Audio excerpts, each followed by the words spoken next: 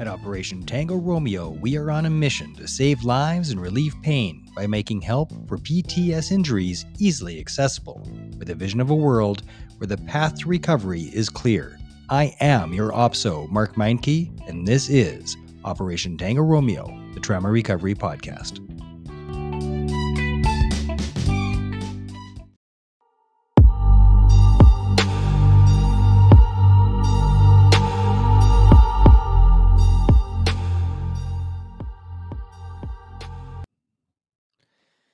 Howdy, folks.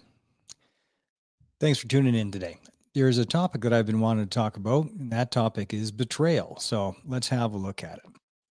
Let's have a look at what betrayal is and what it means.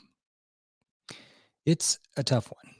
It is a really tough one to deal with. And it's the type of thing where people can go their entire life, 30, 40, 50 years past a betrayal, and still really, it still stings.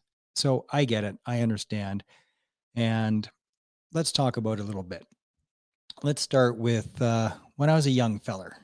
There was a pretty big betrayal that happened in our family, and as big as it gets, from another family member. And what happened was our family, our immediate family, we lost everything. My dad was in pretty good shape, and there's actually different levels of the betrayal. It was the government policy at the time that turned everything upside down, and a lot of people lost everything in the early 80s. But we lost it all. House was foreclosed on, everything. And the last little bit that we were hanging on to survive financially, a family member that my father was partners with, while we were drowning, basically stepped on my dad's head to make sure that he drowned fully. So we lost it all. I saw everything that I owned get auctioned off on the driveway. We were ducking behind the window with the lights off because we'd see the process servers come to give us our court summons, and it was brutal. And it was the how the betrayal happened basically is that they covered their own butt and threw us under the bus. And we were the ones that lost everything. The family member that survived and did quite well and retired quite young, they didn't suffer financially at all. But my family was destroyed and never really did recover. Matter of fact, it was so bad that when we lost everything, we ended up living in my uncle's basement. So our family of four with their family of six for about 10 months, one bathroom. My mom has never got over that. And here she is. She's just turned 84, and that betrayal still bothers her. How could they? How could you do that to us? And it goes intergenerational. My sister isn't good with it. She's still mad. I'm not mad. I'm not mad at all, because what really happened there? What really happened there is that this family member showed us who he truly is. When I was a real estate agent, I used to say that to know whether or not you can trust somebody, to really see who somebody is, put $10,000 on the table.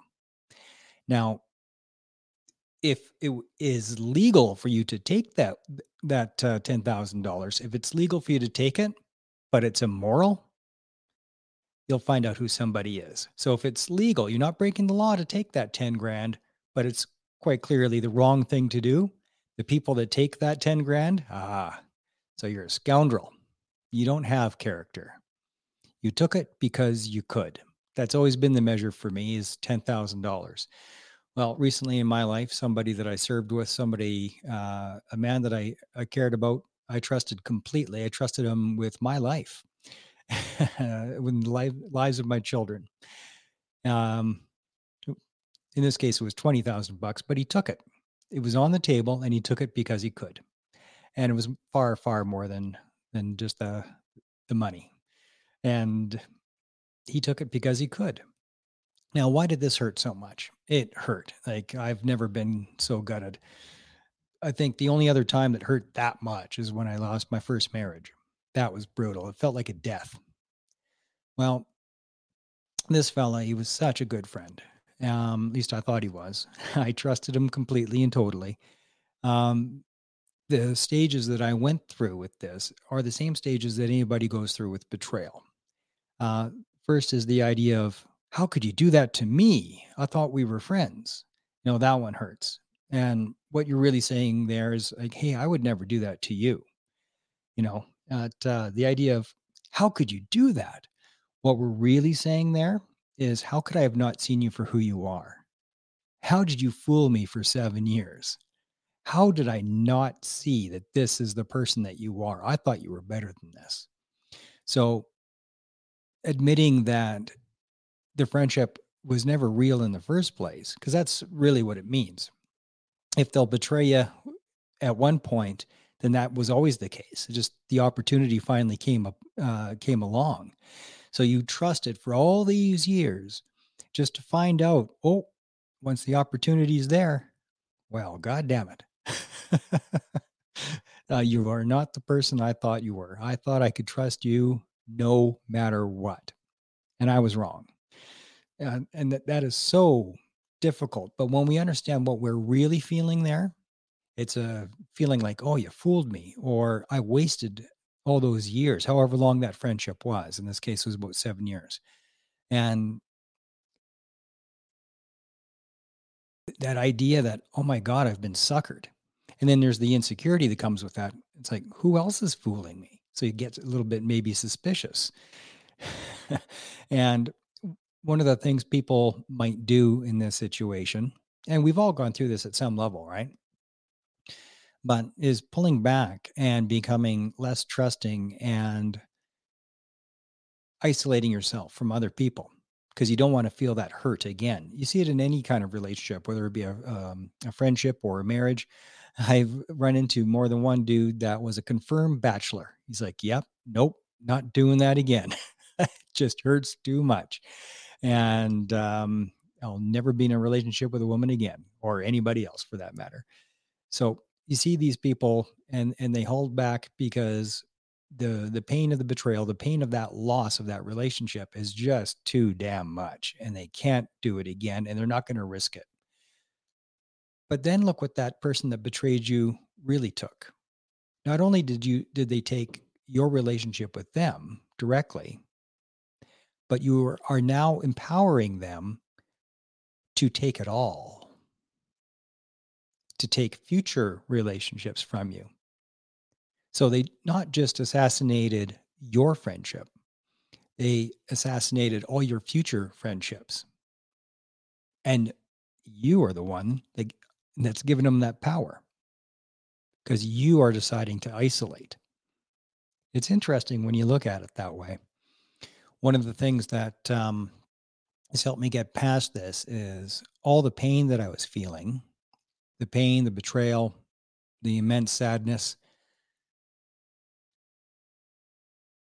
When I realized, oh my God, not only did you take this away from me and the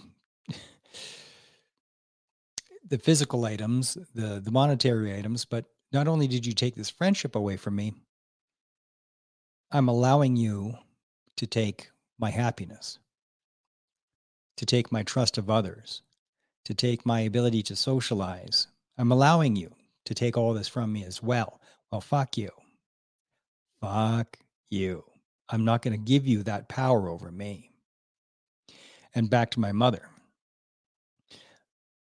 If my mother could only understand, I've tried everything I can to help her get there, but she is giving the person who committed the betrayal dominion over her. And he's dead now, by the way. He's not even alive. And she's still mad. She's mad at a ghost, mad at a dead person. But she is giving him power over her, even in death, even past the grave, giving him power over her happiness, allowing him to steal not only our house and everything that we owned, but steal her happiness in her present moment, even after his death.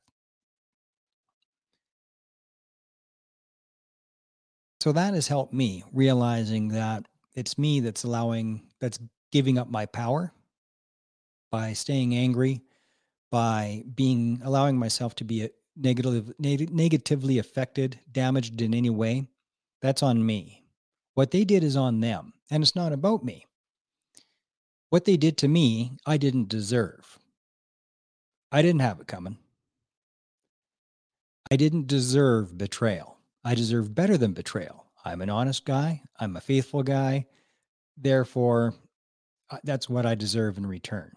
Now, I haven't always been these things in my life. There's a couple of people that know some of my deep, dark secrets, and they know some of the things I've done in years gone by. Well, I'm not that guy anymore. I'm a better man. So I'm not, just in case anybody is rolling their eyes right now that knows me really, really well and thinks me to be a hypocrite, I'm not. I'm not at all. I've been an imperfect man on several occasions, but I'm better and I'm not that person anymore because I've decided not to be because I don't like that person. Don't like that person at all. I like the person that I am now and have been for the last 8 years. And that's integrity to myself, to treat myself with that kind of respect, which still puts us in this world of betrayal, because if I'm allowing myself to be damaged, that's a lack of respect and character for myself. I can point my fingers at the other person all day long. You did this to me. Well, you know what? There's a phase in the whole process where it's okay to do that for a little bit, to point the fingers and say, "You son of a bitch, you did this to me. How could you do this to me?" Yeah, that's a phase of the 5 stages of loss or grief, and that's okay. But if you stay there, you're screwing yourself over because you're staying in the victim state forever. It's part of the acknowledgement process to say, "You son of a bitch, you did this to me. How could you do that?" You just have to move past that stage. Put that aside and realize, okay, this is difficult, but I've been fooled. You are not the person I thought you were, and you never were. You're a son of a bitch, and I didn't know it. Also, try to recognize that your life is now better without them. It truly is. Because at some level, whether you're conscious of it or not, if there was a disloyal person in your life that wasn't a real friend, it was false the whole time through. If that's the case, you deserve better than that. You deserve a real, authentic friend. And the more time you spend with the wrong person, the less room you're making for the right person. It's the same with any relationship. If you're in a toxic marriage, if you have toxic parents, if you have a toxic any kind of relationship, it's only you that has the power to stay in that relationship. Just you. If you allow yourself to stay in it, and that's kind of the gift of a big betrayal, actually. All of a sudden, the opportunity comes up, the betrayal happens. Oh, well, good thing I found out now instead of later. Now you're aware that, oh, okay, I get to break this off now because you are not the person I thought you were. This sucks. I spent a lot of time with you, a lot of time invested. We had a lot of good times, a lot of smiles, a lot of laughs, and I'll miss it all. I'm also grateful for it all. For the fellow that betrayed me in such an unspeakable fashion, I value all the great times that we had, because although he was a time bomb waiting to go off, we still had a great time. We still had wonderful laughs and a lot of great moments, and it was good. It just turns out that I had more faith in him than he had in himself, that I treated him with more respect than he treated himself, and that he treated our friendship. So that's okay. Now he has to go through his life knowing what he did. And I get to go through my life knowing that I'm free of a toxic person. It's a good trade, and I'm glad it happened. Anyway, that's me on betrayal. And I hope some of this is useful to you. I hope it resonates with you at some level, because everybody goes through betrayal at some point. Everybody goes through betrayal at some point, and it's a son of a bitch. But it's on you whether or not you let it continually dog you. If you let it continually dog you, that's on you, my friend. It is your responsibility to let it go. Because if you don't, the other person has dominion over you, and that's on you. Good luck and God bless.